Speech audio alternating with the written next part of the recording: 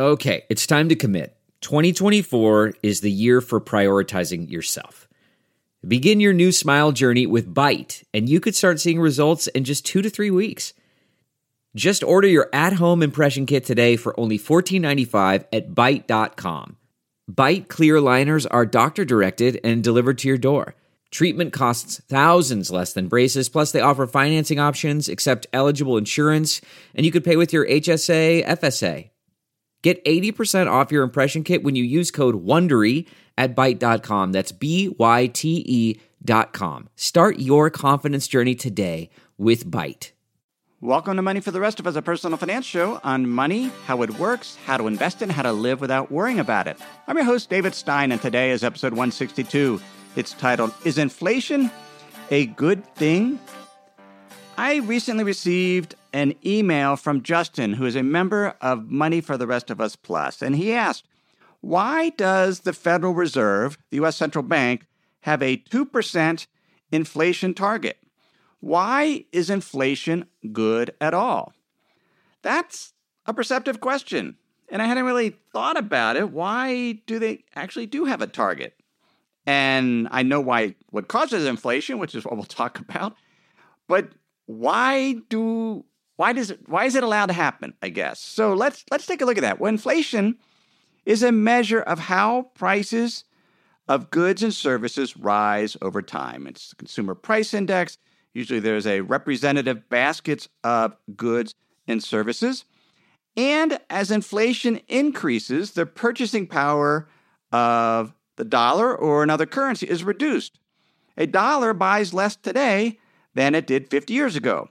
So, for example, a dollar worth of goods or services in 1967 would cost $7.33 today. Or put it another way, a dollar today in terms of its purchasing power is equivalent to 14 cents in 1967. Now that can't be good, can it?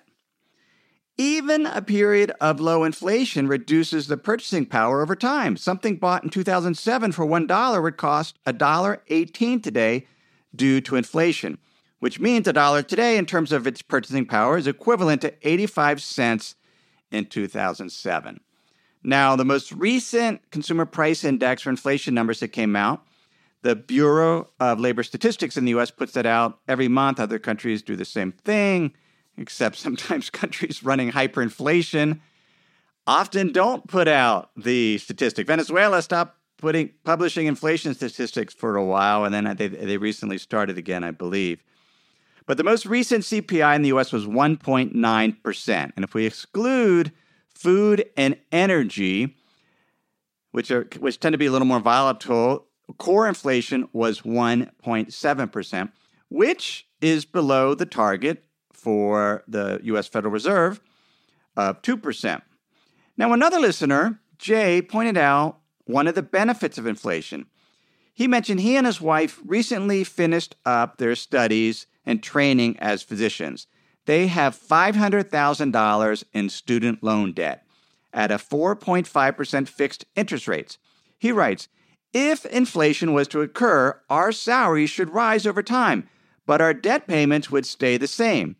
And the same thinking applies to our fixed rate mortgage. Since we won't be holding stockpiles of cash, shouldn't we be cheering for some inflation?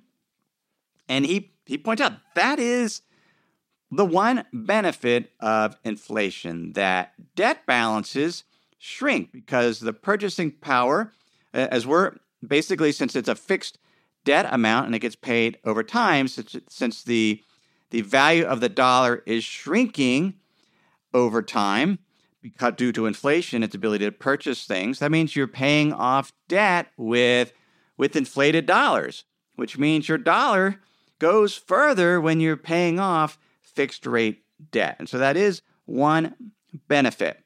But what causes inflation? Why do we have it? Inflation occurs because the amount of money in the economy, dollars, increases at a faster rate than the amount of goods and services available to purchase. So if the amount of new dollars available to buy goods and services is greater than the amount of new goods and services produced, then that will push up prices. And that makes sense. That's just sort of supply and demand. If there's a bigger supply of dollars and the supply is growing faster than the supply of goods and services, then those dollars chase and are paid for those goods and services, prices rise. Now, we're going to see how that happens because it just doesn't happen automatically. Nobody is calling down. It's not a top-down phenomena. This is a bottom-up phenomena. But first, let's look at what creates these new dollars. Now, we've talked about this in earlier episodes, episode 94, how money is created and destroyed, and most recently, episode 157, the most important question of our time. Or if you want a short summary, go to the Money for the Rest of Us YouTube channel, and there's a video on there on how money is created and destroyed, about a 5-minute video. But it's done by banks. The primary activity that leads to the creation of new money is commercial bank lending. Through the magic of accounting, whenever a bank makes a new loan, it creates a new digital bank deposit, which the borrower can then spend. And the more banks lend, the more money is created, and the greater the risk that inflation will accelerate.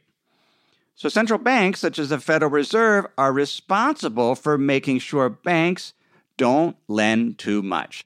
Central banks pay close attention to the capacity of the private sector to produce goods and services because, again, too much money, and if the capacity is constrained within the private sector, their ability to produce more goods and services as the amount of money is growing and growing, that is what can lead to inflation. So if capacity appears constrained, yet banks are accelerating their money creation, then inflation can rise faster than the central bank's target, which is 2% annual inflation rate in the case of the Federal Reserve. Now, a key measure of the private sector's ability to produce goods and services is employment, workers. As the unemployment rate declines, it becomes more difficult for employers to fill jobs needed to expand the production of goods and services. And in a tight labor market, businesses compete for new workers and try to keep existing employees happy. How do they do that? By paying higher wages. And as wages increase, businesses will often raise their prices of their products and services in order to keep existing profitability levels of their companies. And rising prices, as we've seen, is what inflation is. And so it's a bottom-up phenomena as it becomes more difficult for businesses to expand their workforce or to attract new workers or keep their existing workers, then wages increase. They pass on those higher costs in the terms of products, prices, and that can lead to inflation. Now, there's also a psychological aspect of it because if businesses believe their costs are going to rise, let's say the cost of their commodities, they might raise prices. Or if citizens believe prices will rise, then they might want to go out and buy more stuff because they think inflation is coming or it's going to accelerate, and that can further constrain capacity to produce goods and services, which can be sort of a self-fulfilling prophecy. And so inflation can rise. And so it's really difficult to manage inflation because it is decisions made by hundreds of thousands, if not millions, of businesses and individuals. Now, economists and central bankers believe there is a level of unemployment called the non-accelerating inflation rate of unemployment.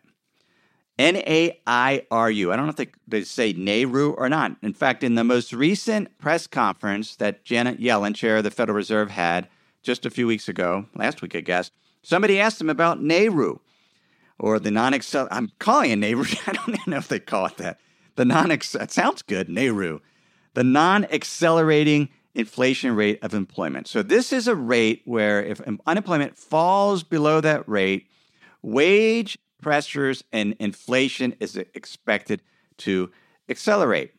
Now, it's unobservable. We don't know exactly what the rate is, but Janet Yellen said in the press conference that she And the Federal Reserve Open Market Committee, which is responsible for making sure inflation stays close to their target, they believe the normal long-run rate of unemployment, which is another name for NAIRU, is 4.6%. Now, currently, the unemployment rate in the U.S. is 4.3%, and Yellen mentioned that we're slightly below that, but they believe that is the target, or that's sort of this NAIRU rate. Now, what's unknown is if national unemployment rate falls below that NAIRU level, will inflation increase gradually above the 2% target, or will it spike higher? In other words, is the relationship linear or is it nonlinear? So you could just have a big jump in inflation as suddenly it just becomes too difficult. Because what's fascinating right now is we're not seeing wage pressures. The most recent employment report showed the average hourly earnings increase over the past year was 2.5%. So slightly above the 2% inflation target, but by no means significantly accelerating or higher. And it's somewhat of a conundrum because we have very, very low unemployment right now, but you're not seeing a boost in inflation or in wage pressures, at least at this point. The primary mechanism the Federal Reserve and other central banks use to control the amount of bank lending, i.e. money creation that leads to inflation, is through adjusting interest rates. The Federal Reserve sets a target for what is known as the federal funds rate, or the Fed funds rate. And last week, the Federal Reserve Open Market Committee made the decision that they were going to raise the policy rate, or raise the target for this Fed funds rate. And the Fed funds rate is the overnight rate that banks charge each other to lend, to borrow reserves. Banks have reserves that are held at the Federal Reserve, and the banks can borrow from each other to true up the reserves, but there's this short-term policy rate. Now, in a normal environment, the Federal Reserve does not set longer-term rates, but as the Philadelphia Bank, or the Federal Reserve Bank of Philadelphia recently said, and I'll link to this in the show notes, an article, they were talking about quantitative easing, but they talked about the federal funds rate. They said a lower federal funds rate reduces banks' cost, which then leads other market interest rates, such as bank prime lending rates and mortgage rates, to fall as well, which lowers the cost of capital for firms and households and thus stimulates borrowing and hence the economy. So if the Fed is lowering the Fed funds rate, they're trying to stimulate the economy because they don't think there's enough money creation and enough bank lending taking place. And so they try to stimulate that. Now, generally, central banks don't explicitly control long-term rates. They try to influence long-term rates by their short-term policy rate, but they're not controlling the long-term rates. But they have the power to do that. The Japanese central bank has stated they will not allow the 10-year treasury bond yield, that's not a treasury bond, I guess the 10-year government bond in Japan, to go above zero. And they are going to buy treasury bonds to make sure that happens. And so there is the power to do that, but they typically don't do that. What they generally do, because longer-term rates are primarily made up of, or the one determinant of longer-term interest rates is the current short-term rate, the short-term policy rate, and market expectations of future short-term rates. So, for example, financial market participants can lend or borrow for a 5-year term, or they can lend or borrow for 1 year and then roll over the loan a year from now and lend or borrow for another year, and so on for 5 years. Or they could roll over a series of 3-month loans or even weekly loans. And the point is, because a longer-term loan can be broken up into shorter-term loans, there is a linkage between the interest rate on longer-term loans and current shorter-term rates, and what market participants expect short-term rates will be in the future. Now, the shorter-term rates we're discussing are real or inflation-adjusted rates. And generally, the overnight Fed funds rate, there's not much day-to-day inflation.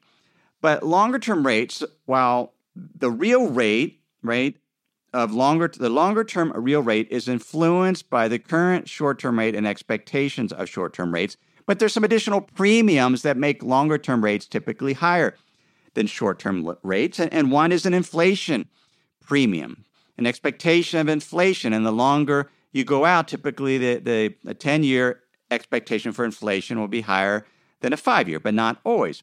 And there's also what's known as a term premium. That's an additional yield for owning long-term bonds, because if you can buy a series of short-term bonds and roll them over, or you can buy a long-term bond. There's a premium. You have to pay more. That the yield is higher. You're not paying more. You actually pay less because the yield is higher in the longer-term bonds, because with the shorter-term bonds, you have more options. You could roll it over, or you can take your money. Whereas the longer-term bond, you're locked in. Yes, you could sell it, but when you sell, it could be a period when rates have risen and the value of the bond has fallen.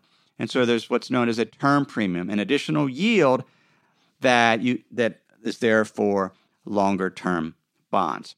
So the point is, the Fed, unless it really wants to, typically doesn't explicitly control longer-term rates. They try to influence the longer-term rates by their short-term policy rate, and then they're trying to adjust interest rates, influencing them, because at the end of the day, they have an inflation target.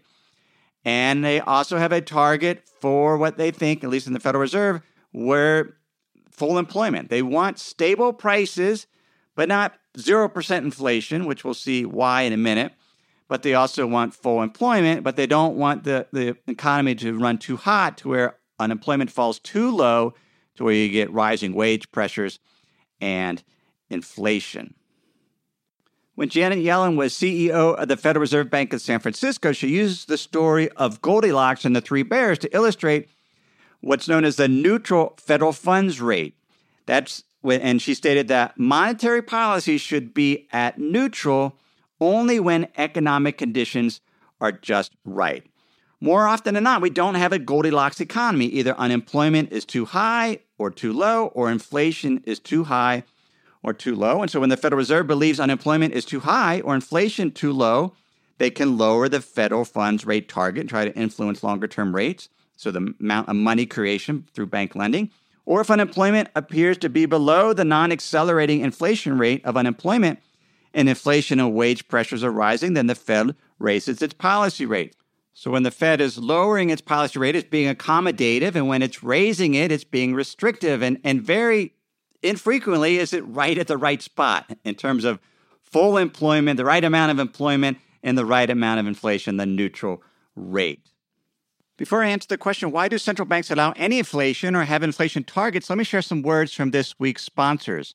We have a brand new sponsor to our show. It's Yahoo Finance.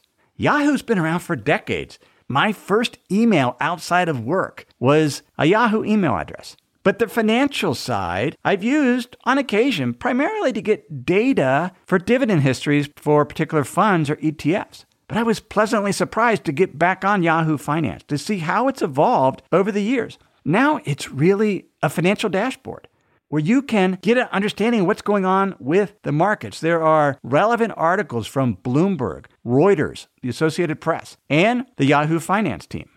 You can look at the economic events calendar and see which data series are being released that day and what the consensus is. You can see the pulse of the markets at any time by going to Yahoo Finance. In addition, you could see all of your investments in retirement accounts in one place. With Yahoo Finance, you get a consolidated view of multiple accounts. Yahoo Finance serves as a financial hub for your retirement accounts, but also comprehensive financial news and analysis. You need to check out Yahoo Finance, particularly if you haven't been there in a while. Check it out at yahoofinance.com. That's yahoofinance.com. If you've been using Mint to manage your finances, you know they shut down several months ago. Well, let me tell you about the budgeting solution, the financial tracking solution I've been using for the past number of months. It's Monarch Money. Monarch Money is the top-rated all-in-one personal finance app. It gives you a comprehensive view of all your accounts, investments, transactions, and more. You can create custom budgets like I've done.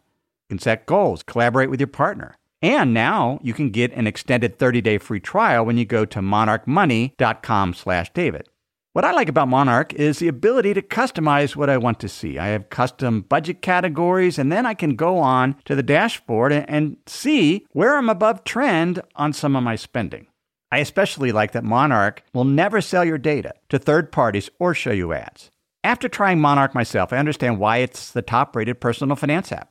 And right now, get an extended 30-day free trial when you go to monarchmoney.com/David. That's monarchmoney.com/David for your extended 30-day free trial. So we've seen that the Federal Reserve and other central banks try to control inflation, the amount of money being created in the economy through bank lending by adjusting interest rates. They adjust the short-term policy rate. They try to influence longer-term rates. And when things have heated up in terms of the economy, they do what's sometimes called take the punch bowl away because they raise the policy rate. Now think about that. They can raise it as high as possible. In 1979 and 1980, the Federal Reserve raised the federal funds rate to 20%. 20%.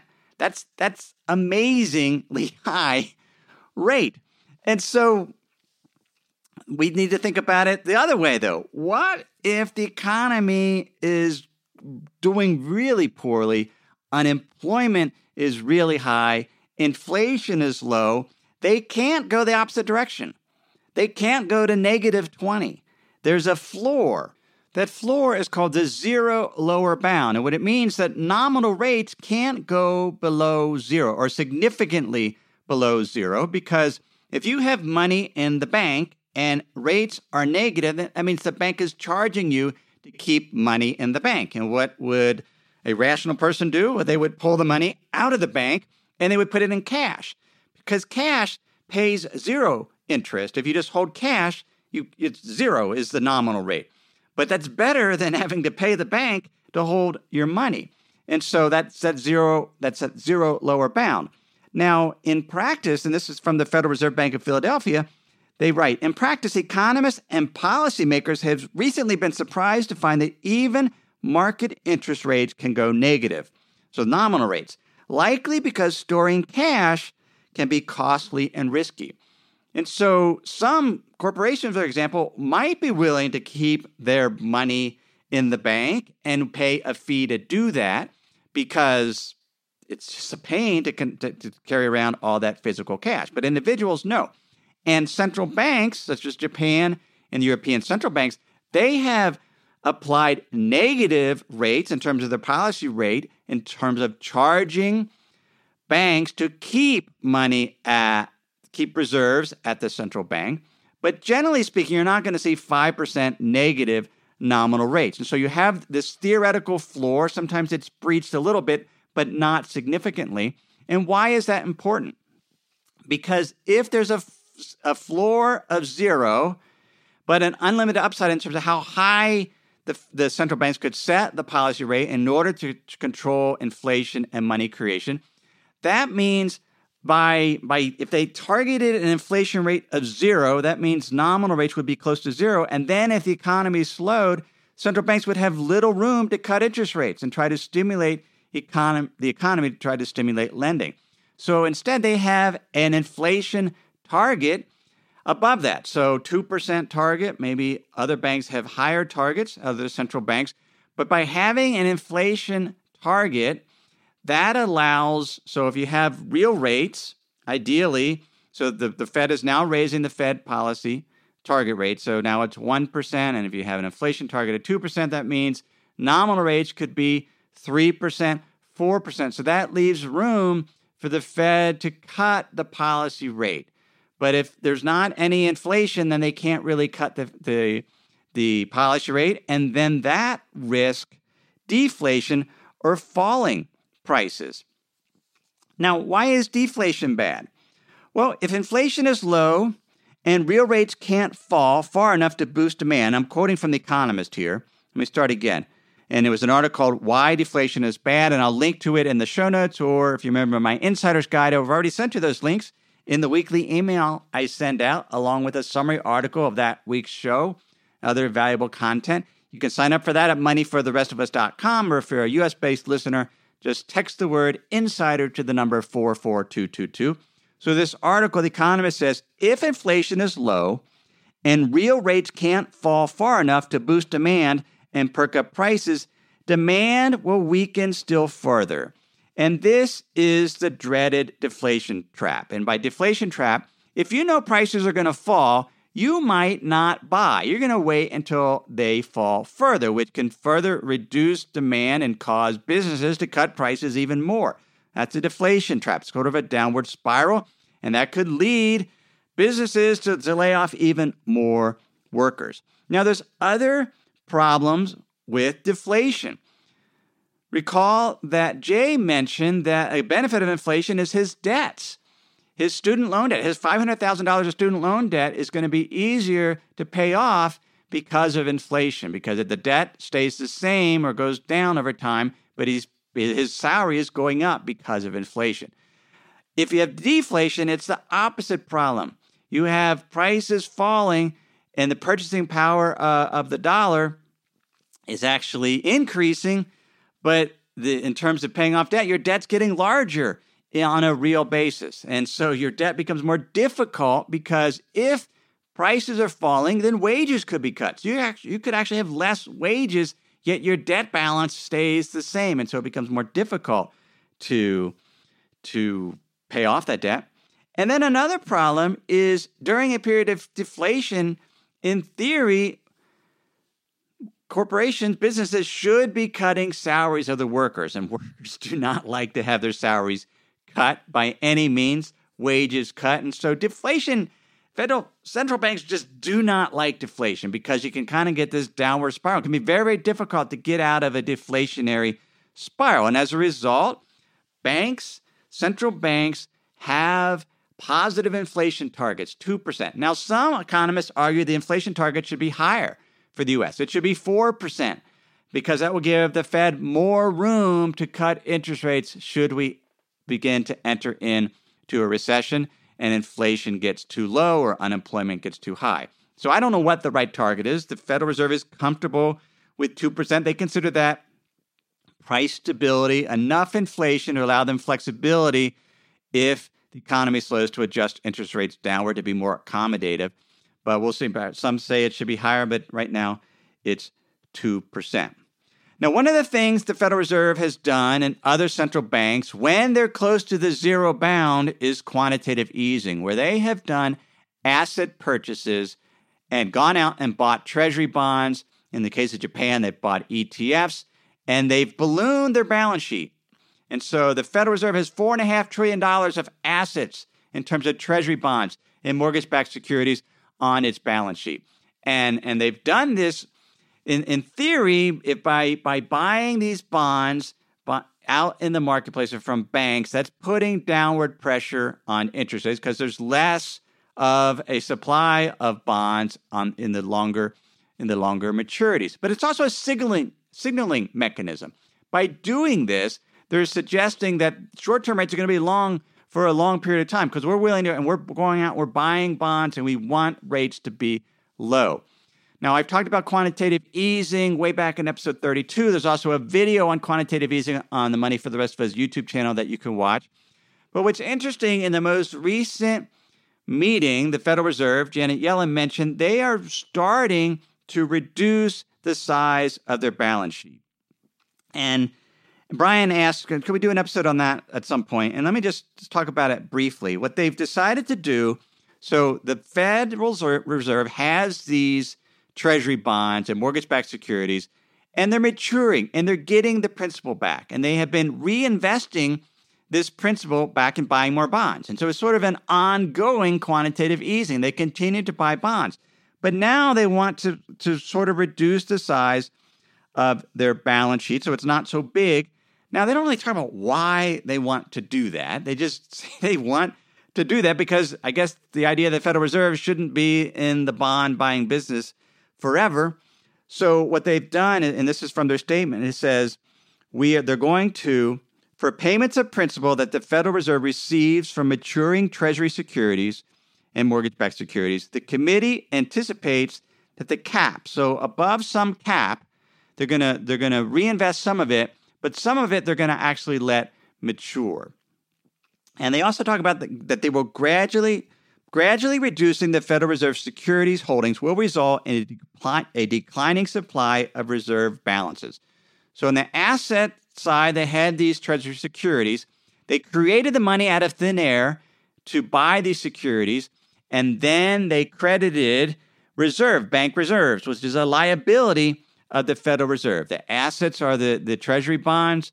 The liability is the reserves. They created that, and the banks on the other side had treasuries, which they sold to the Federal Reserve, and then they got reserves back. Now, I just couldn't understand it, and I tried to find the information. Why, if the Federal Reserve is allowing its treasury bonds to mature, how does that shrink reserves? And I couldn't find an article, and I stared at the Federal Reserve balance sheet, and all I could find was there's an account on the liability side, and I apologize, I'm probably a little technical here for 30 minutes into the show, but hear me out. On the liability side, there is something called a U.S. Treasury General Account, and this is sort of where a lot of these interest payments and other things flow through in terms of it's a Treasury account. But think about this. The Federal Reserve doesn't hold cash. What's cash? Cash is a liability of the Federal Reserve. If you pull out the dollar, it says it's a Federal Reserve note.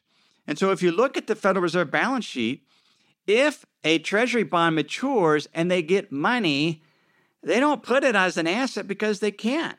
What's money? Money is a liability of the Federal Reserve. So all I could figure out is somehow this U.S. Treasury General Account, as a bond matures, the asset side, the value of Treasury bonds shrinks on the asset side, and the U.S. Treasury General Account would also shrink on the liability side. I don't understand how the reserve balances would shrink, because on the bank's balance sheet, you would have to have some offset, because the asset is let me think about that. So the asset of the bank is the reserve. And so in order to shrink those reserves, you need to have some liability or also shrink. And I just don't know how it works. So if somebody out there knows how this is going to work, I can find an article pointing out. I just don't know. So what is also unknown is the impact of the Fed not reinvesting the principal payments they're receiving from these bonds. In other words, they're reducing the demand on longer-term bonds. And will that impact interest rates? In other words, will rates rise? We don't know. It depends on if that demand comes from somewhere else, and it depends on what investors do. Now, hopefully, because the Federal Reserve is being very specific, has caps, and it's a gradual process, there won't be a detrimental impact on interest rates, but we don't know. We're just going to have to see. This is uncharted territory, both in terms of the Fed reducing a balance sheet and unwinding quantitative easing. So to answer the original question, is inflation a good thing? I think so. A little bit of inflation seems like it's helpful in the sense that it does reduce the value of debts, and it gives the central banks a little more wiggle room to hopefully stimulate the economy in terms of the amount of lending, et cetera. But the economy is not this machine that can be controlled by central banks. And so I'm a little wary of central banks, particularly when they do untested things like quantitative easing. But at the end of the day, inflation is created by banks through lending, and banks lend because people are willing to borrow. And so Federal Reserve, central banks, it's kind of a blunt tool that they use to influence interest rates and hopefully keep the economy going, be accommodative when appropriate, to be restrictive when appropriate. But at the end of the day, the economy is made up of people. It's made up of the private sector and what they believe inflation will be and what they think the economy will do. And that ultimately is what drives the economy, because businesses will produce output that they think they can sell. And if they think they can't sell it, then they won't produce as much. And so that's our discussion on inflation and a really down the rabbit hole discussion on central bank balance sheets. Everything I've shared with you in this episode has been for general education only. I've not considered your specific risk profile. I've not provided investment advice, simply general education on money, investing, the economy, Have a great week.